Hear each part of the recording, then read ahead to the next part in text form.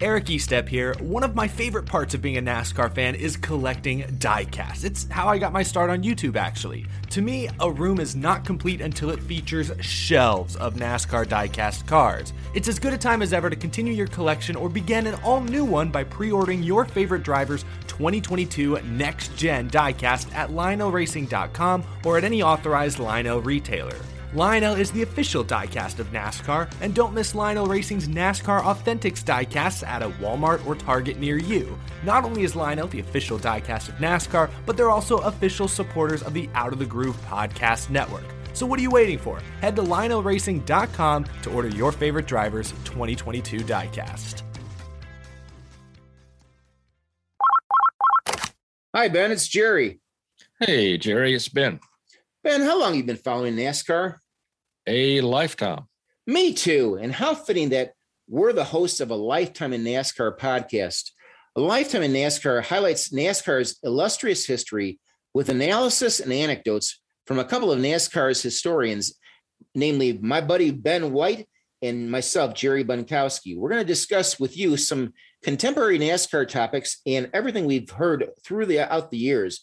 You'll learn about where the sport has been, where it will go, and the inside scoop on some of the craziest stories you will ever hear.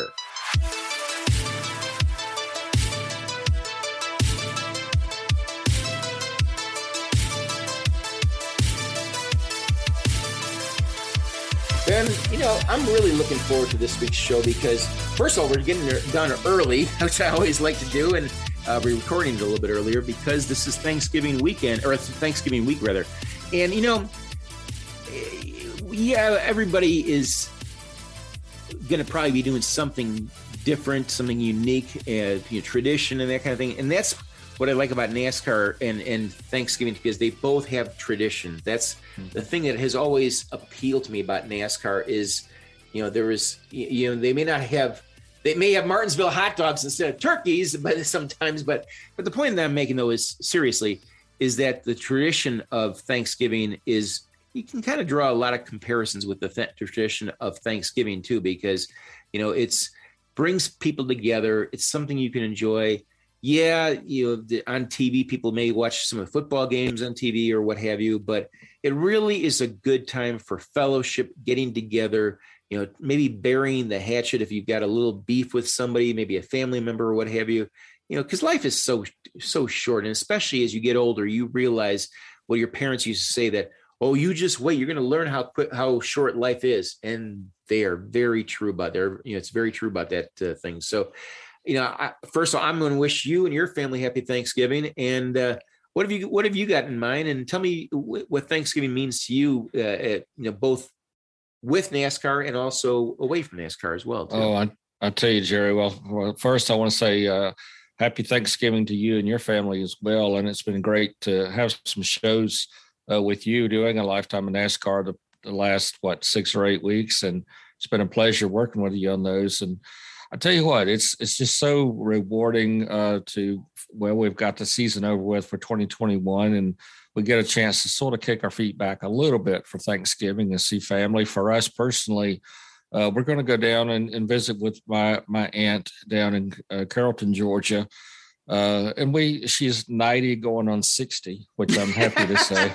And she's one of those very fun type of aunts. And she is my father's youngest sister, and love her dearly. And she's the last surviving of the 5 children, and the others have passed, but just love her very, very much. And so we're going to go down and visit with her. And then we're going to come back on Saturday and spend Thanksgiving with my son and his wife, my son Aaron, and his wife Leslie, and my very first grandson, who's named Rex White, and he is named after 1960 Winston Cup or Grand National Champion Rex White, and Rex knows that. So Rex is actually going to be coming to little Rex's first birthday party coming up on December 4th. He was actually born on the 15th of December, but they're going to have a birthday party on the 4th of December because of just some scheduling problems. But anyway, so Big Rex is coming to Little Rex's birthday party that day. So that's going to be fun. But yeah, talking about Thanksgiving, we're just so thankful for our tremendous family and friends. And it does mean so much to us to be able to spend some time just looking back on a great 2021. We've had some tough times with COVID and such as that, but we've persevered and we've come over that, and I think things are getting better. And we've had a tremendous NASCAR season with Kyle Larson winning the championship with 10 wins. Maybe it could have been 13 or 14 the way he ran. But you know what? You have a choice in life, and this is the way I've always looked at it. You have a choice to look at negatives or positives, and every negative has a silver lining. I think you can find the good in everything that happens. And I've tried very hard to be a positive person and a positive role model to younger people. And we all have good days and bad days. And my oldest sister, Phyllis, has told me this, and I'll never, ever forget this. When I was a teenager, she told me this. She said, you got to have bad days to appreciate the good ones. Mm-hmm. And it was such a simple thought, but it's something I have carried in my heart and soul for many, many years.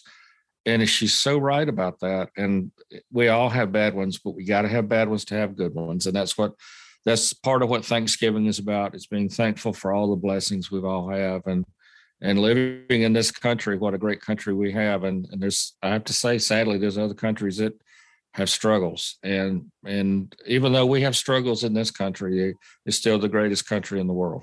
That's what I see it. I should stand up and start playing Lee Greenwood's, God bless the USA.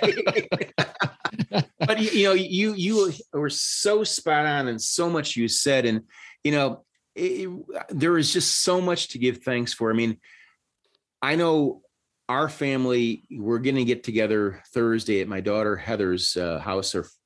She's our oldest child, and she presented us with our first grandchild last August. Congratulations! And, thank you. And now tell me the odds of this one. You're going to love this one. Okay. My daughter Heather was born on my wife Cindy's birthday. Wow, that's cool. This is even cooler. My grandson Eddie was born on his father Steve's birthday, August 9th. Wow. Yeah. So the odds of that are just phenomenal, I'm sure. Yeah, they are. But what's going to make this Thanksgiving really special is my daughter Sarah, who lives down in Charlotte, who I'm sure you know. She went with her all her time with Team Penske and everything like that. She is coming back up north with her fiance, Kelvin Shaw. We've met Kelvin a number of times already. Love the kid. He's going to be a great addition to the family. But she has never met Eddie, so she's going to meet her. I guess what's that? See, it would be it's a grandson, so there'd be. I guess there'll be an uncle? No, I mean an aunt. Yeah, I guess it's not. Yeah. So that she'll meet him for the first time, and she's looking forward to that. And Kelvin's looking forward to meeting Eddie as well. She's also going to see our 90-year-old aunt, my wife's aunt, Maria. They're going to see her earlier in the day on Thanksgiving Day, and then they're going to come down for the dinner. And just going to be one of those really mellow, chill days. We all have had some issues. I know I've had a lot of issues medically lately, continue to have them, but I still like you say, very thankful for a lot of things that, have gone right. And yeah, you do have to put up with a lot of the negative, but there is a lot of silver linings out there that do take place. So, and going back to what I was saying about being thankful for NASCAR, this is a sport that has a lot of people have left the sport, and it's not a secret. I mean, since about 2005, 2006, 7, 8, 9, 10, there was a large exodus from the sport. And, there was no really one reason why they left the sport. I mean, maybe it was just too many fans. Maybe people just didn't want to, of course, there was an economic situation going on at the time that people were losing their jobs. They couldn't afford to go to the races, couldn't afford to pay the souvenirs, what have you. But I think one thing that I learned about NASCAR as a whole, and I know you've heard this numerous times as well, was the NASCAR family. And we you can become kind of cynical and kind of jaded at times, particularly if you're in the media, because there are some people in the media that can kind of give you an impression that makes you jaded. But when you talk about some of the drivers out there, how welcoming they are to you, some of the team owners, their spouses, some of the PR people, it makes it all worth it for us to stay there. Because, a lot of times, I'm sure your wife has said it to you over the years, Ben, why don't you go get a different job? I've heard that so many times. I could probably, if I had a dollar for every time I heard, why don't you get into, some other field or, write something other than sports. But it's the people in the sport. It's the excitement of the sport. It's the action of the sport. I mean, I'll tell you, I just turned 64 a few weeks ago, and, probably one of the greatest days of my life, bar none. And I was trying to be a reporter, and I did a pretty damn good job, if I say so myself.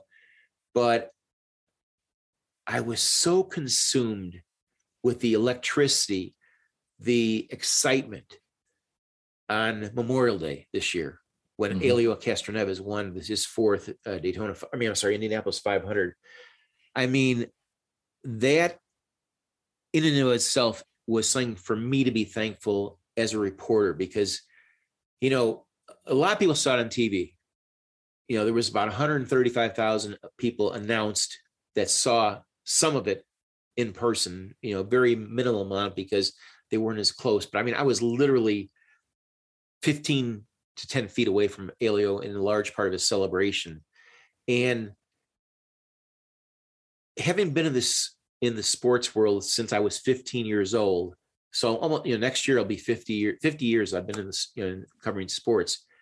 It struck me that, damn, I'm a lucky guy. I'm so thankful for that, because I got a chance to see this play out right in front of me. I didn't care a lick about the TV cameras that are around. All I cared about was a guy that I had gotten to know somewhat because of not only interviewing him and doing stories on him, but also his very close relationship with my daughter. I mean, to see him celebrate, to see the fans celebrate, to see his peers celebrate, to see even his rivals celebrate, that just told me that, motorsports as a whole, IndyCar, NASCAR, NHRA, sprint car racing, you name the motorsports series, there really is a family feeling that you just cannot find in baseball, football, basketball, hockey. Sorry, folks, but that's just the way I see it. Now, I will say this. Hockey has a real good family feeling, but that's a whole other story. But anyway, so I just think that, we have a lot to be thankful for. Like you said, the Kyle Larson season we saw, it was just an incredible year. It really kind of reminded me a lot of, the first year that Jimmy Johnson won his first championship in 2006. For whatever reason, it gave me this feeling that we're watching history in the making. What's going to be the next thing? And what does he do? He winds up going to win 5 championships in a row. That's history in the making. What's Kyle Larson going to do next? Can he win 2 in a row? Can he win 3 in a row? I was talking to somebody a couple of weeks ago. We were talking about Kyle Larson. He says, at the age of 29 years old, this kid could win 10 championships in a row. And he wasn't joking. I go, you're right. I'm thankful for that. I'm thankful to have this podcast, A Lifetime in NASCAR. I'm thankful to be buddies with you. I mean, we kind of, here. When we started doing this, almost about 2.5 months now. I think this is actually our 9th episode. Yeah, it is our 9th episode. Right.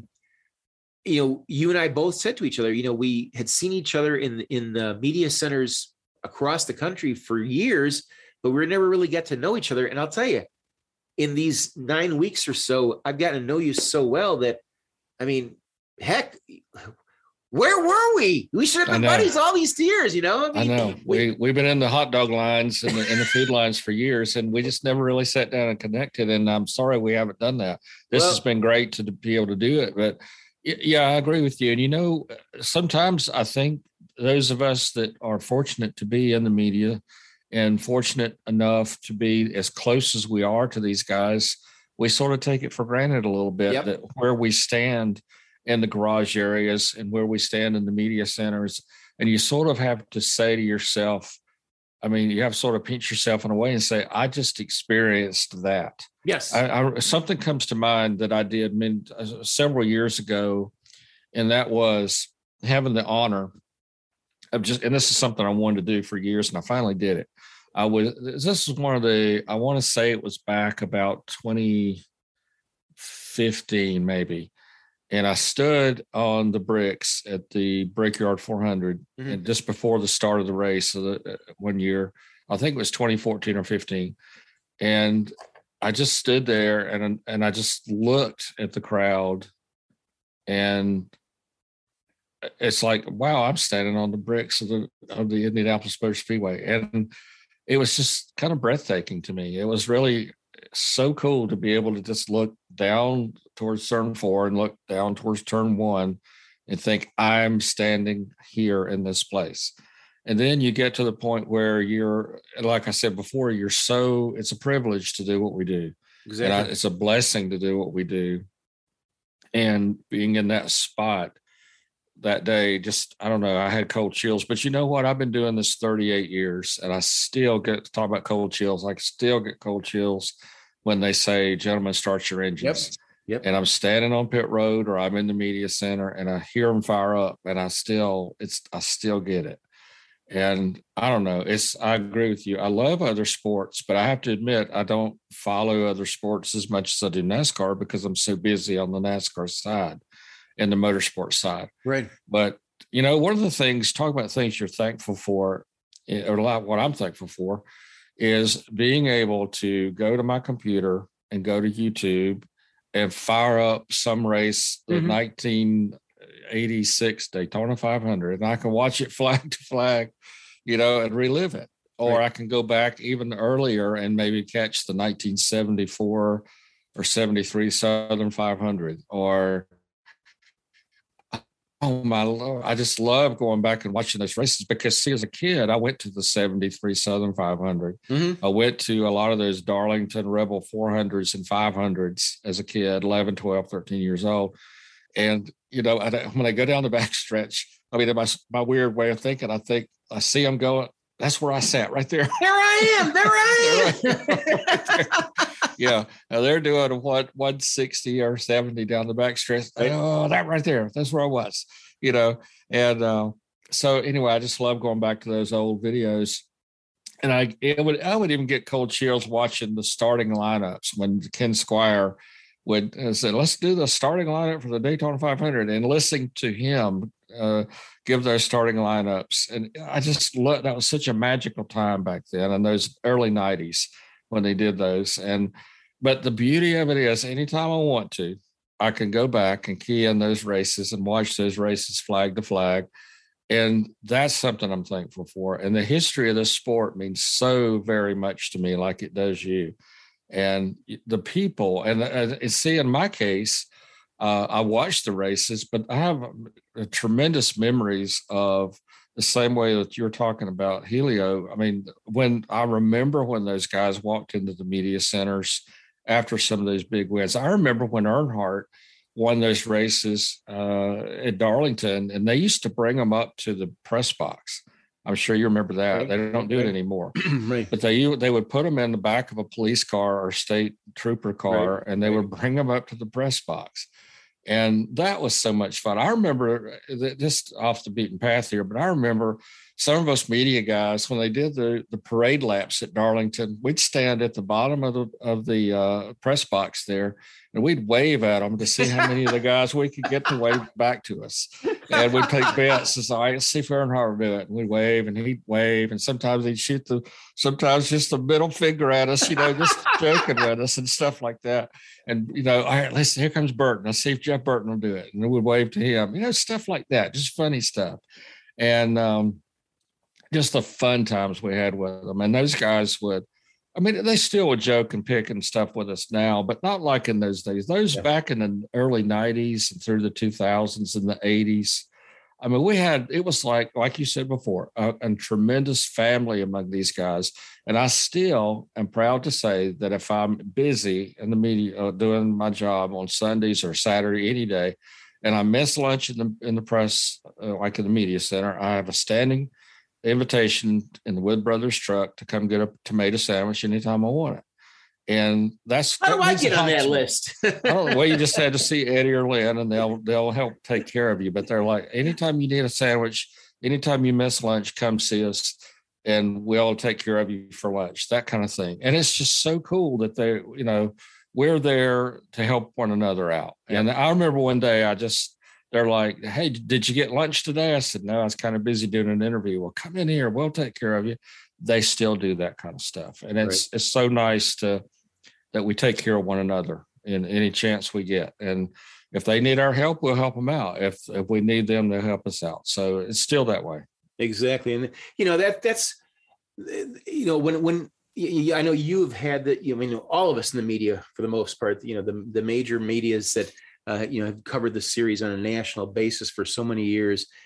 How many times do we have fans that come up to us and say, "Oh God, I wish I had your job," or "God, I envy you," or, they see the good part of our job, but there's a lot of stuff they don't see.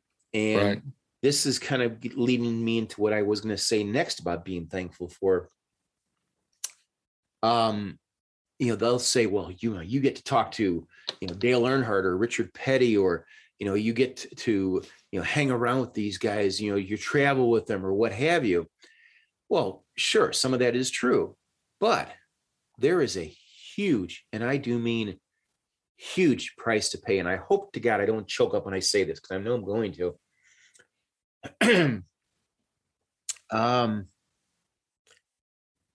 I love motorsports. I love NASCAR, IndyCar, NHRA primarily.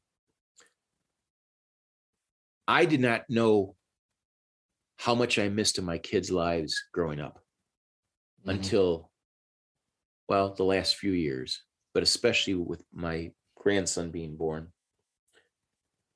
I used to brag to a lot of people that, "Oh yeah, I was on the road for 220 days last year. I was in LA, I was here, I was there, I was everywhere." I had to do it because the job required it. And I justified it by saying that, well, I was getting all these frequent flyer points, these hotel points, and, those points took my wife and myself 7 times to Hawaii. And I think we took the kids, 3 or 4 of those times, along with us. And it was great to be a family, whether it was Hawaii, what have you. But I can't remember virtually anything of my kids growing up, especially in high school. I mean, I know I went to some of their plays or, their athletic events, but I was on the road so damn much that, and I never really realized until, like I said, the last few months or so, it just kind of started hammering home how much, I missed. And I'll tell you, and I don't mean this in a negative way, in any way, shape, or form, but the next time a fan comes up to me and we get to talking, and they will say, "God, I wish I was you," or "I wish I had your job," or "I wish I was traveling around," I'll tell them how much they should be thankful for, because they are there to see their kids grow up. They're there to remember these things. They're there to see, when their kids took music lessons on the piano and I wasn't there. And, I played piano for a long time, and still that's my instrument. And I never saw my daughter play. Never saw her learn how to play. Never saw her swim in a swim club. Because swimming was during almost the height of NASCAR season, in the spring. So I am very thankful for the sport I'm very thankful for the companies I've worked for giving me an opportunity to cover the sport that I love, or the motorsports series I love, including NASCAR, IndyCar, and NHRA. But man, you give up a whole heck of a lot in return. And you never really, I mean, you may think about it, and I know I did for sometimes, but it never really hit me until, like I said, the last few months. And it kind of takes me back to my father, because I remember in December 7th, 1995, I was up in Green Bay, Wisconsin, which he was living in a little town called Pulaski. I'll never forget. I was up there to cover a Packer game the next day, and he said to me, we'd spent probably about 5 or 6 hours up there, went to lunch. He had me do some stuff. He wanted to get all his paperwork together for, he must have known something was coming. And I'm an only child. So he said, I remember him saying, "Can you stay a little longer?" And I said, "No, Dad, I really got to get going. I got to get back to the hotel. I got to get ready, start preparing, studying my notes and all that kind of stuff." Sadly, 7 days later, I lost him. Sorry to hear that. Thank you. And it's that kind of thing that's why when Thanksgiving comes around and Christmas, those memories just combined with the motorsports families, particularly NASCAR, just do so much, to cheer me up, and it cheers so many other people up too. I mean, there's, it's in, like you're saying about like your 90-year-old, was it grandmother you said it was? Well, it was my aunt. Okay. So yeah. And my wife, she's got a 91-year-old aunt. And, I look up to the people like that because they've been around for so long, and they've learned so many of life's lessons. I'm thankful for that. So I know I've become so melodramatic here, and I apologize if I have, but this is the time of year that just, it brings out the emotion in me, because, there's so much more that I would like to be thankful for, but I wasn't around for some of that. And, I know my kids still kind of, I don't want to say they hold it against me, but they will say periodically, "Well, Dad, you missed this," or "Dad, you missed that." And that hurts, but I'm just thankful I'm still here. So, well, but you know what? There's a lot of negatives out there, but there's a lot of positives that you brought to them because, of what you've done in your life and the good guy that you are. And so yeah, there's way more positives than negatives. So let's just say that. Yeah, exactly. I'm sorry I went a little longer than that. No, that's fine. No worries. I feel like you're my shrink here, No, all right. All good, buddy. All right, let's get into some more NASCAR related stuff. Right. As obviously Thursday is Thanksgiving, and this is podcast episode number 40, and we every episode we look at the car number that correlates with the episode number. So obviously the car number for this week is 40. And Ben, always does a stellar job in doing research about the car number 40. And finally, we've got a car number, because since 34, I think it was, we've been very shy on wins. We haven't had that many wins, but finally got a car number that we got, what do we got here? 5 wins? Yeah. So take it away, my friend. I'm thankful we got some wins here for sure. Well, here's one. This is a car number that actually the first time that it hit the racetrack in NASCAR, it actually was victorious. We've not had that one in a while. There was a guy named Tommy Thompson who took the number 40 to victory lane on August 12th, 1951 at the Michigan Fairgrounds. He started 5th that day. Led 58 of 250 laps and took it, like I say, to victory lane. That's the first time number 40 went to victory lane.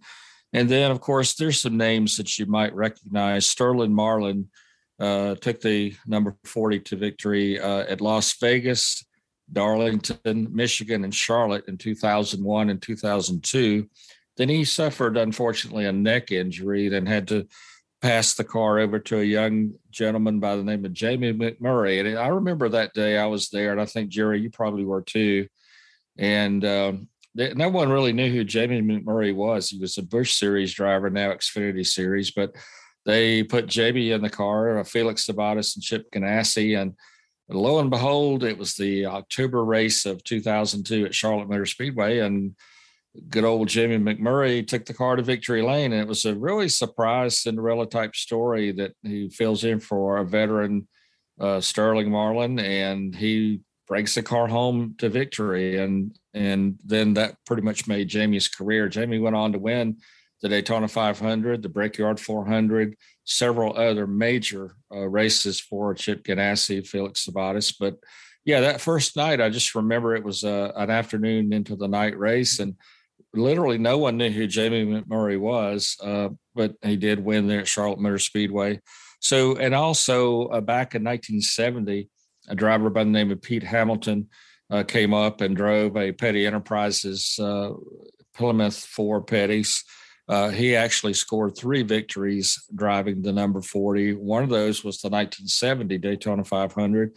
Tell you a little bit more about Pete later in the show, and also a couple of wins at Daytona. So all in all, he had 4 wins. One of those wins was a qualifying event at Daytona back in the days when NASCAR counted those 50-lap races. It was called one of the 125-mile qualifying events. Now they're 150-mile events, but back then it was 125s, and they did count that as an official win back in the 70s. So all in all, we have 4, 5, 6, 7, and 9 victories for the number 40 all total. So yeah, it's been to victory lane a few times, and but yeah, the number 40 does stand out as being a winning number, and it started with the good old Mr. Tommy Thompson on August 12th, 1951, and he was driving a Chrysler, by the way. Right. You know, a couple of things I wanted to ask you about that. Why does the name Tommy Thompson ring a bell to me? Was he? Did he do something else in NASCAR history? Not totally sure. There were a couple of modified drivers by the last name of Thompson over the years. The name Tommy Thompson, just for some reason rings a bell. But you know, when you're talking about like McMurray, correct me if I'm wrong, and this somebody said this when he won that race, when he filled in for Sterling. Maybe it might have been Sterling said it, or maybe it was Jamie, might have been Chip, I don't know. But I remember somebody said that it proved the old axiom that the cars, if they're set up so well, anybody can win in them. Do you remember that? Yeah, I do remember that. But not to take anything away from Jamie too. Jamie no, I'm not taking anything away from him. I'm just I'm just saying that, you know, like you said, he was a relative unknown to, you know, be pulled out of the Busch series or the Xfinity series. Well, I guess it was still. What were they back then? I think it was Busch. I think it was still Busch. Yeah, that's right. Yeah. I always get confused with that. But I mean, to pull a relative unknown, kind of like much with Kevin Harvick being pulled up to replace the late Dale Earnhardt Sr. But I mean, to pull him out of the Busch series, and then he wins in Sterling's car, but it was set up so perfectly that, you know, again, I'm not taking anything away from Jamie. I mean, he did a fantastic job, wins the race, but it did prove that axiom, which we've heard a number of times over the years, that, you know, if your car is set up perfectly, that, you know, a guy who may not have either the greatest amount of experience or, you know, did have talent, could go out and win. And that's exactly what Jamie did. Yeah, he did. Jamie was one of those guys, though, that I just remember, as far as media people, we were looking at the media information in the books and those types of things, and there wasn't really a lot about him in the books. and it was like, who is this kid? And he takes the lead, you know, about halfway, and I mean, he's just out there and out there and out there, and no one knew anything really about him.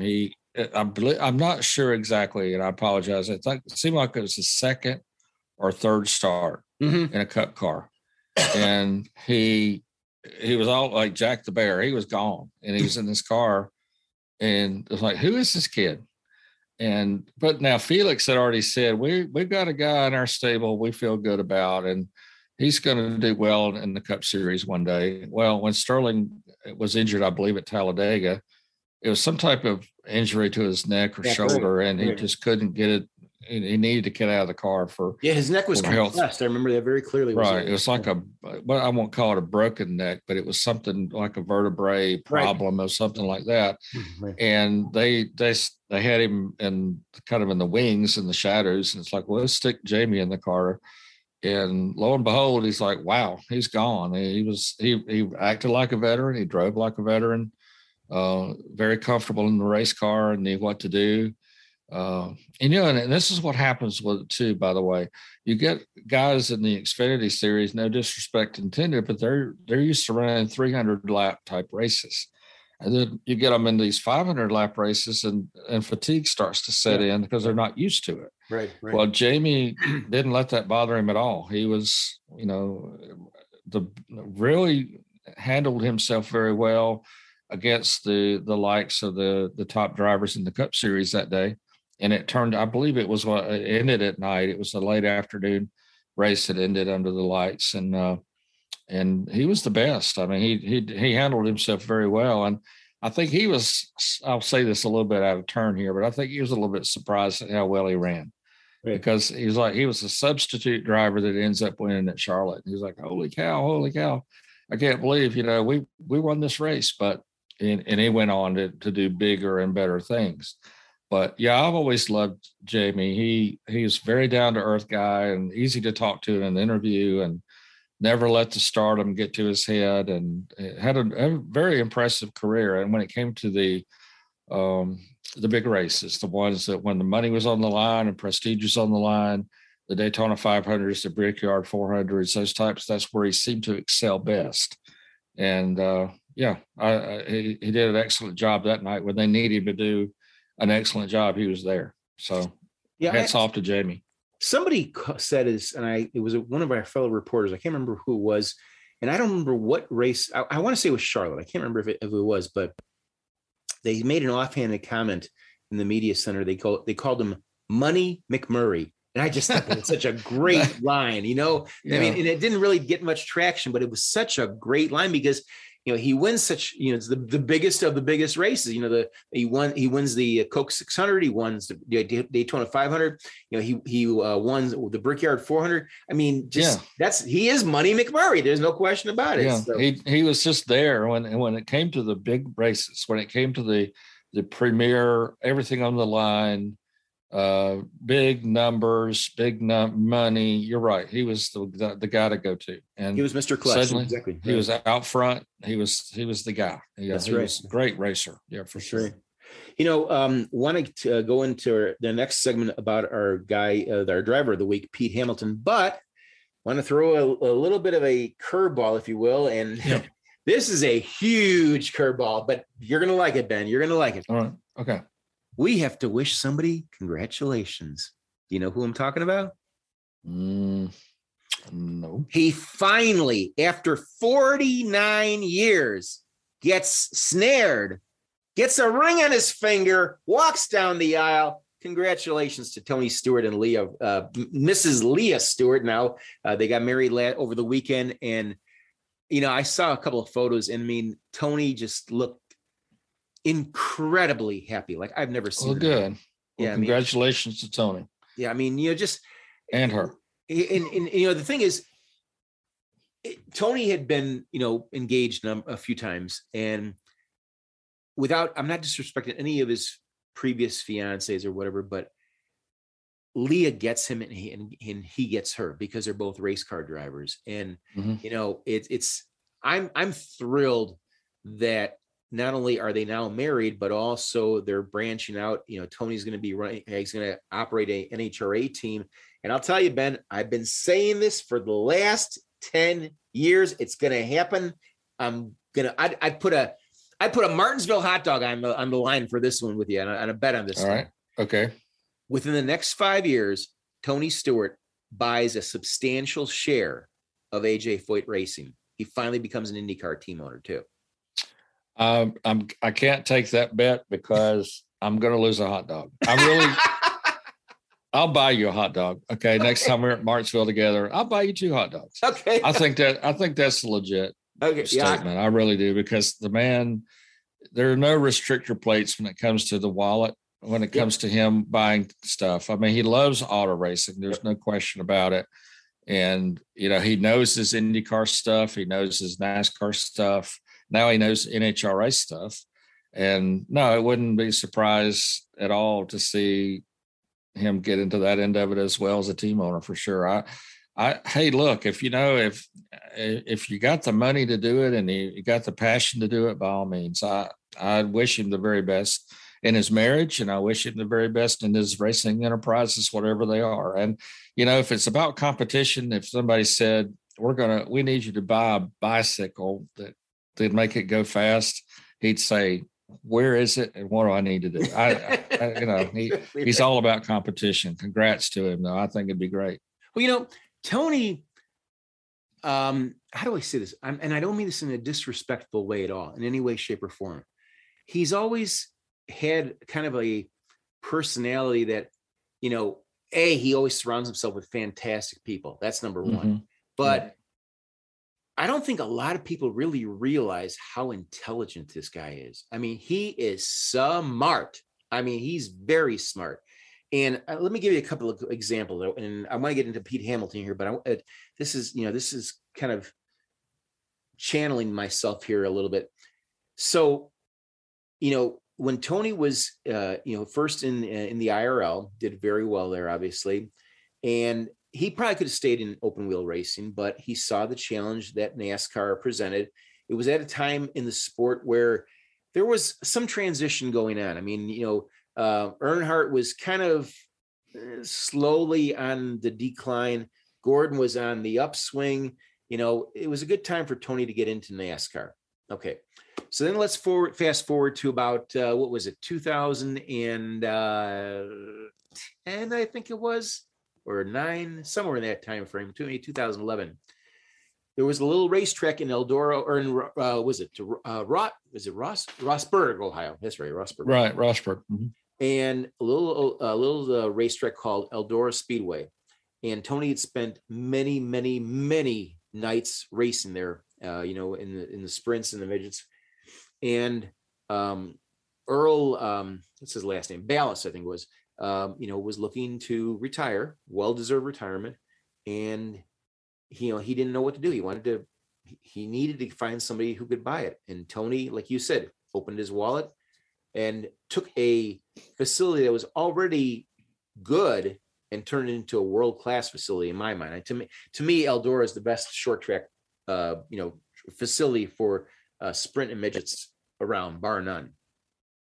Now let's fast forward again to 2021. Tony Stewart, obviously has an incredible now new wife, and he saw what Leah can do, obviously as a top fuel drag racer. But again, Tony sees an opportunity. John Force is 72 years old, be 73 in May. John's still fighting the good fight, still doing very well. I think he finished 5th, I think, in the standings this year, won a couple of races, still very competitive. But NHRA knows that John Force is only going to be around for, so much longer. And then what does NHRA do? Well, here's Tony Stewart looking at an opportunity, again, not so much for Tony Stewart, but to really make an impact in another form of motorsports that will, help not only his organization, but also will significantly help NHRA, because, if and when John Force retires, which I don't think he'll ever retire, I think, that he's going to go out the way he wants to go out. But I think that John Force, theoretically, if his health continues, he could probably race for another 5, 6, 7 more years.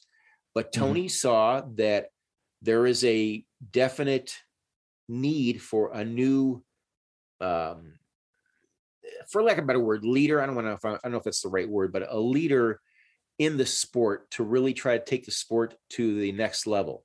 There have been a lot of changes within NHRA personnel wise. There's been a definite problem for some drivers to continue racing for financial reasons. We've seen a number of drivers start going out and forming their own teams, like Antron Brown left there, Don Schumacher Racing and is now going out on his own for the 2022 season. And we just heard 2 weeks ago, Ron Capps is leaving Don Schumacher Racing to form his own team. And rumor has it that he is going to essentially be affiliated with his old Don Schumacher Racing buddy, teammate, Antron Braun as well, too. So the point I'm making is, and I'm being a little long-winded, I apologize. Tony Stewart, when he sees an opportunity, he goes for it. And I think that with AJ Foyt now, I think AJ is 86, I think now. Larry Foyt, his son, doing a great job with the team. Don't have any problems there. But I think that they're looking at what's going to be the next step.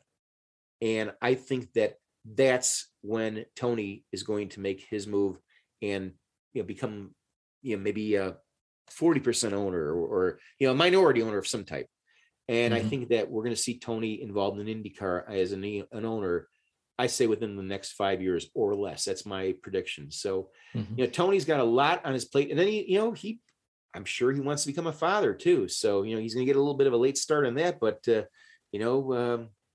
think that not according to Kyle Petty. What do you mean?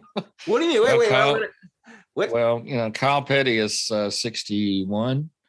And he has a couple of toddlers by his second marriage. Yeah, that's right. So that's okay. No worries about time, age, and all that to be a father. That's okay. He can get a few tips from Kyle on that. So he could go as long as 61 or 2 and be good there. So, and, I've always said Tony would make a great president of NASCAR because, he's been there, he's done that, he's driven, he's been a team owner, and nobody would make a better president than somebody who has been a competitor and also been a team owner in whatever division of racing that you're trying to run. And I think Tony would be a great president of NASCAR. They're not ever going to ask him to be, but I'm saying if there was a magic wand to be waved over someone's head and said, you're the president for the next 5 days, and everything you do will always stick. Well, but seriously, though, you really make a fantastic point here, though. Would Tony Stewart ever consider being the president of NASCAR? And the reason why I say that, let's face it, early on in his NASCAR career, he butted heads with a lot of guys. He butted heads with Mike Helton, with Bill France Jr. What was it? 2000 and after the 2005 season, when he won his second championship, he basically said, I was there. I remember him saying that he was, I may have my year wrong, but I do remember him very clearly saying that he may just walk away from NASCAR. He was so upset with some of the rules and things like that. Go ahead. Yeah. I'm sorry, Jerry. Another one that would have made a great president of NASCAR, and you might laugh at this, but another one that would have been an excellent president of NASCAR would have been Dale Earnhardt Sr. Yeah. Because he would not put up with any BS. And neither would Tony. Yep. It was like, look, here's the deal. This is what you have to do if you want the fans back, if you want the competitors to be competitive, if you want it to make sense, if none of the BS. This is what we got to do to make this competitive and make the fans return to the stands and make it fair to everybody across the board. Because those guys had been in the trenches, they had been fighting the rules. They had been team owners themselves. And either one of those two would have been excellent choices. So, I'm not going to make a prediction, but if NASCAR ever needed someone to, let's visualize this. He's 49. Let's say that down the road, they at 59 or 60, let's say we're looking for someone to be president of NASCAR. That's the first door I would knock on. Yes. It's Tony's door to say, we need someone to make the right decisions, to someone that's been there, that's done that really truly gets what this is all about and can do it in a simplified manner without a lot of red tape, that someone who understands where we're going, where we've been and where we're going. Tony Stewart would be the guy. If I was on the board of directors and I was asked the question to write down a name on a slip of paper, who would I want? That'd be my vote. But let me ask you this, Ben. And as you were talking, I was going through my head. Has there ever been, maybe I'm missing this somewhere, has there ever been a president of a major sports league or a commissioner that was a star former athlete? I'm drawing a blank. No, I don't know, because I don't know. I don't have a huge knowledge of other sports. Well, I mean, okay, so NFL, we had Pete Rozelle, we had Tagliabue, we had what's his name, Roger Goodell now. So there's a no there. The NBA, we had David Stern for years. We had Adam Silver, so there's a no there. NHL, we've had Gary Bettman for the last 20 years or whatever it's been. So there's no there. And then Major League Baseball, we had Bart Giamatti, we've had Peter Ueberroth.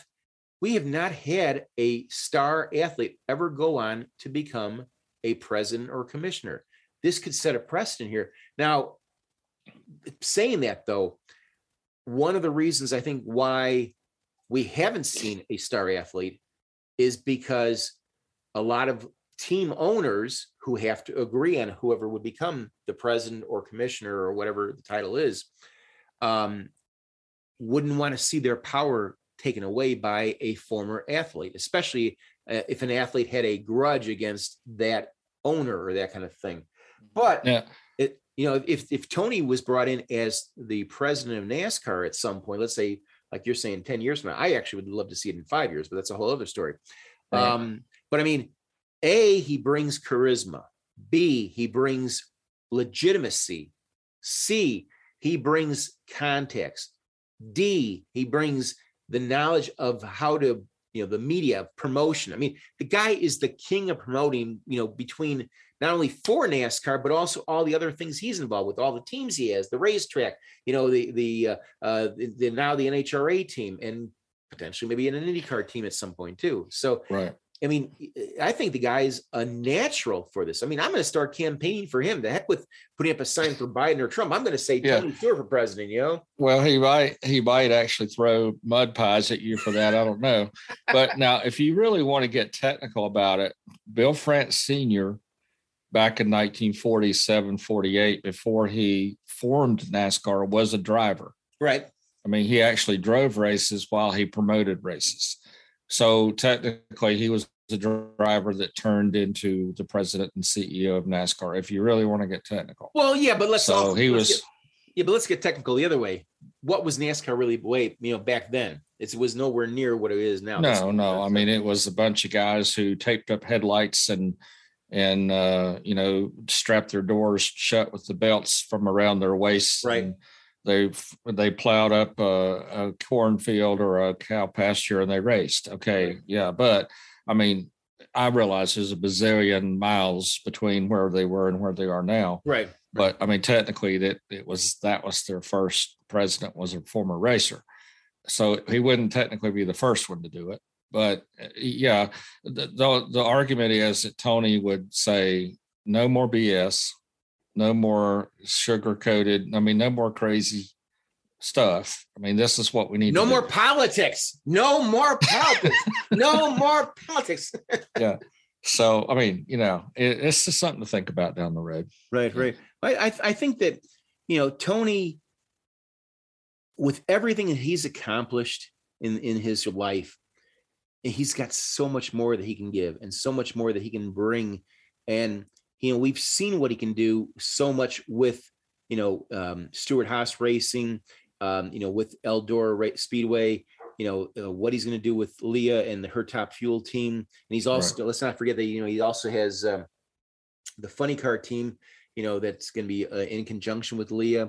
And I just see that he is so smart that when he sees opportunities, he does seize them. He sees them and he seizes them, if you know what I'm saying. Yeah. Oh, yeah, for sure. We'll see what happens, though.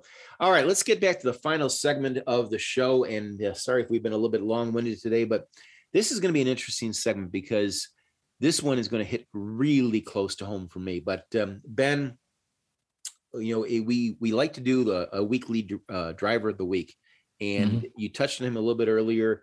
That driver of the week is the late Pete Hamilton. And, a good driver, not a great driver, didn't have really a long career in NASCAR by NASCAR standards, but did make an impact.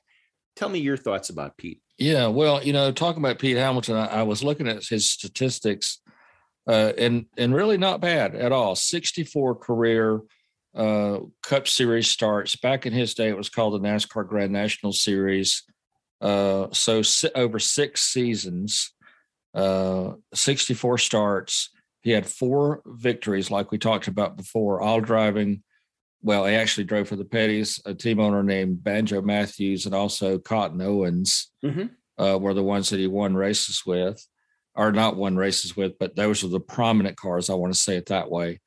26 top 5s, 33 top 10s, and 3 pole positions. And all those came in those 64 starts. So that's not bad at all. He was from Dedham, Maine, which is right outside of Boston. And he actually got the ride with the Petties because the folks at Chrysler that were backing the Petties said, hey, this guy's really got some talent. And he came from a racetrack called Norwood Arena Speedway. He started in the street division up there in 1962, up around Boston, and just continued to do well. In 67, he won the NASCAR National Sportsman Division Championship, and again, continued to do well. And when in 1969, he competed in NASCAR's Grand American Division. And if you think back in 1969 also, those are the cars that when they had the PDA, the Professional Drivers Association at Talladega, had the tire issues, the Grand National drivers boycotted the Bill France Sr., who formed NASCAR, put the Grand American cars in that starting field to complete the field for that particular race. But anyway, those cars, he won 12 or 26 races in 1969. So he attracted the Chrysler guys in Detroit as one of the up and coming drivers. So the Petties said, yes, we'd love to have him start a second car for us. So he drove number 40. And that's what we talked about earlier in the show. And so he won the Daytona 500 in 1970 and won both of the Talladega races in 1970, and also a 50-lap qualifying event at Daytona prior to that 1970 race. Or excuse me, I'm sorry, I misspoke. 1971 is when he won that 50-lap race. So that's the 4 that he won. But just a really nice gentleman, Pete was, and sadly we lost him on March 21st, 2017. I'm sorry, and but yeah, he was very successful in business, and after he retired from driving in 1973, but just a really, really nice gentleman, very good behind the wheel for the 6 years that he drove in the Grand National Division or Cup Series today, and a brief career, but the time he was on the racetrack in NASCAR's Premier Series, he did quite well, and then he went into business and was very successful. Exactly. I have a very personal story about Pete that, I've been in this business, like I said, almost 50 years, and I can't think of anything that comes even close to this. And this is kind of spooky in a way. Pete, as you said, he passed away in 2017. March 21st, which ironically enough is both my wife's and my oldest daughter's birthday. But I interviewed Pete for a story for NASCAR Talk back it was around, I think, February, I want to say the 16th or 17th of 2017.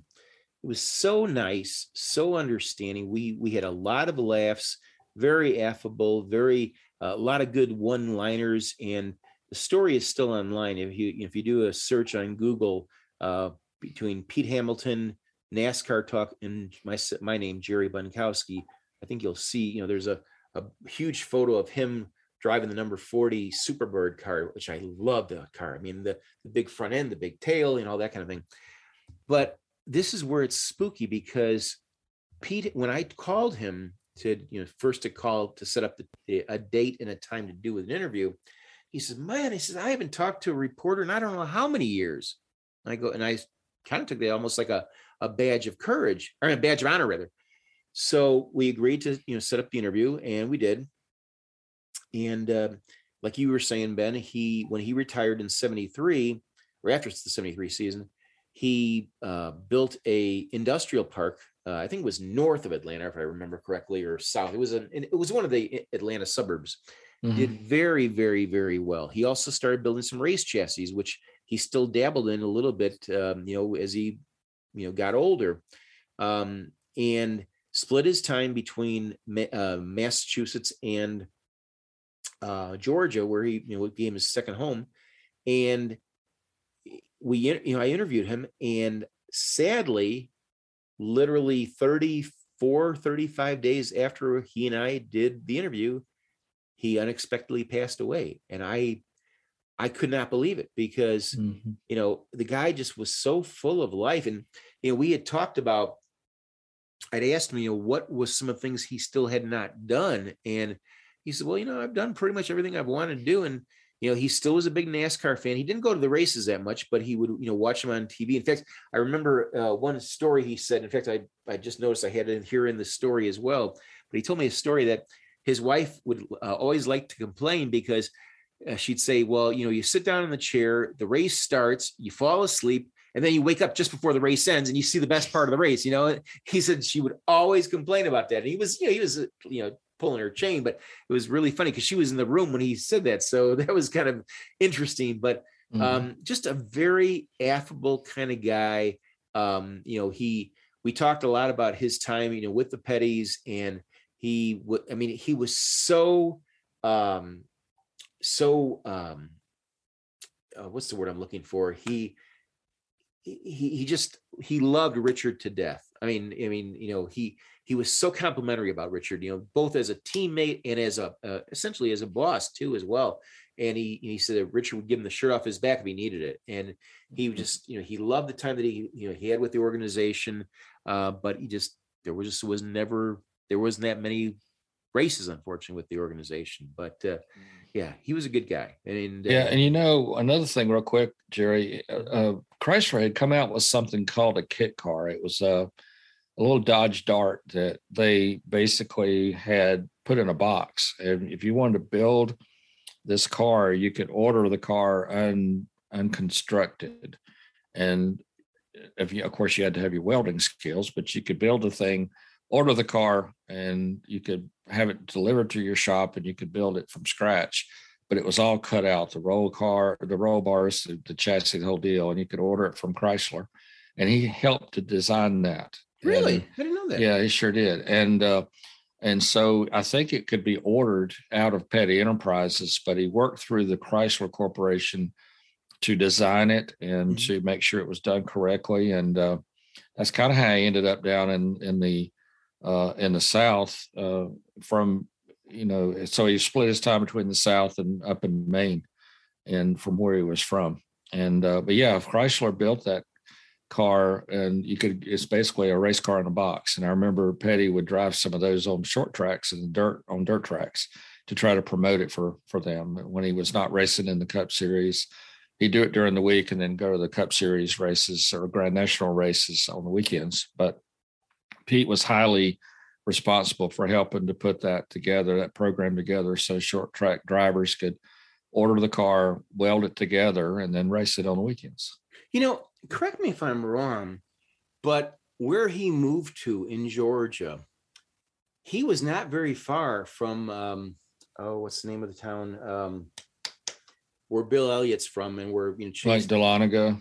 Exactly, that area. And Norcross, I think is where it was. Yeah, they hung out a lot, when they were in town. And I never did get a chance to talk to Bill about Pete, but he did talk about him too as well. And he said it was just good old Southern hospitality. In fact, it's coming back to me now. I remember he did say something to the effect of, he says, yeah, when I moved down to Georgia, he says, I didn't think they were going to take kindly to the Yankee like me. He says, and they threw the door wide open, and the welcome mat was thrown out for me. He said, I love these people down here. I remember that. Well, I think winning the Daytona 500 is such a huge honor among racers to be able to do that. And of course, he won at Talladega, like I said. And I mean, I think I understand the personality that Pete had, and he was a very easygoing guy. And as you knew when you talked to him, and loved racing, loved NASCAR, loved the people in NASCAR, and very easy to talk to. Yep. And from what I remember, and very humble about everything he accomplished in the sport, but very easy to talk to. I remember that about him. Exactly. Well, Ben, as much as I hate to say, we got to put the pedal to the metal and cross that checkered flag for the end of episode 40. Again, great talking with you. And yes, sir. We kind of went a little bit longer than we normally do, and blame me because I'm the one that had the big mouth today. No, that's quite right. I always enjoy talking to you, buddy. Well, same here. Always. And I wish you and your family a great, happy Thanksgiving and safe travels to Georgia and back. And we'll be doing the same thing next week, and we're going to be doing it all through the off season. And we're trying to get this worked out technically, where we're going to start having guests here. I hope in the next 2 to 3 weeks. So when we get our first guest, and I've got a pretty good idea of who I really would like to see, and Ben and I are going to talk about that. And but it'll be a huge name. In fact, I don't know if we can go 2 hours, because we may have to do that because of the person I have in mind. So we'll see what happens. But Ben, I know you'll be very very pleased to if we can get him, and I think we can. So it'll be a fun 2 hours. Yes, sure. exactly. So, yeah. All right. Well, that does it for A Lifetime in NASCAR episode number 40. Thanks very much for listening, everyone. He's Ben White. I'm Jerry Bonkowski. You have a great, safe Thanksgiving, and we'll catch you right here on A Lifetime in NASCAR next week, right here. Take care, everyone.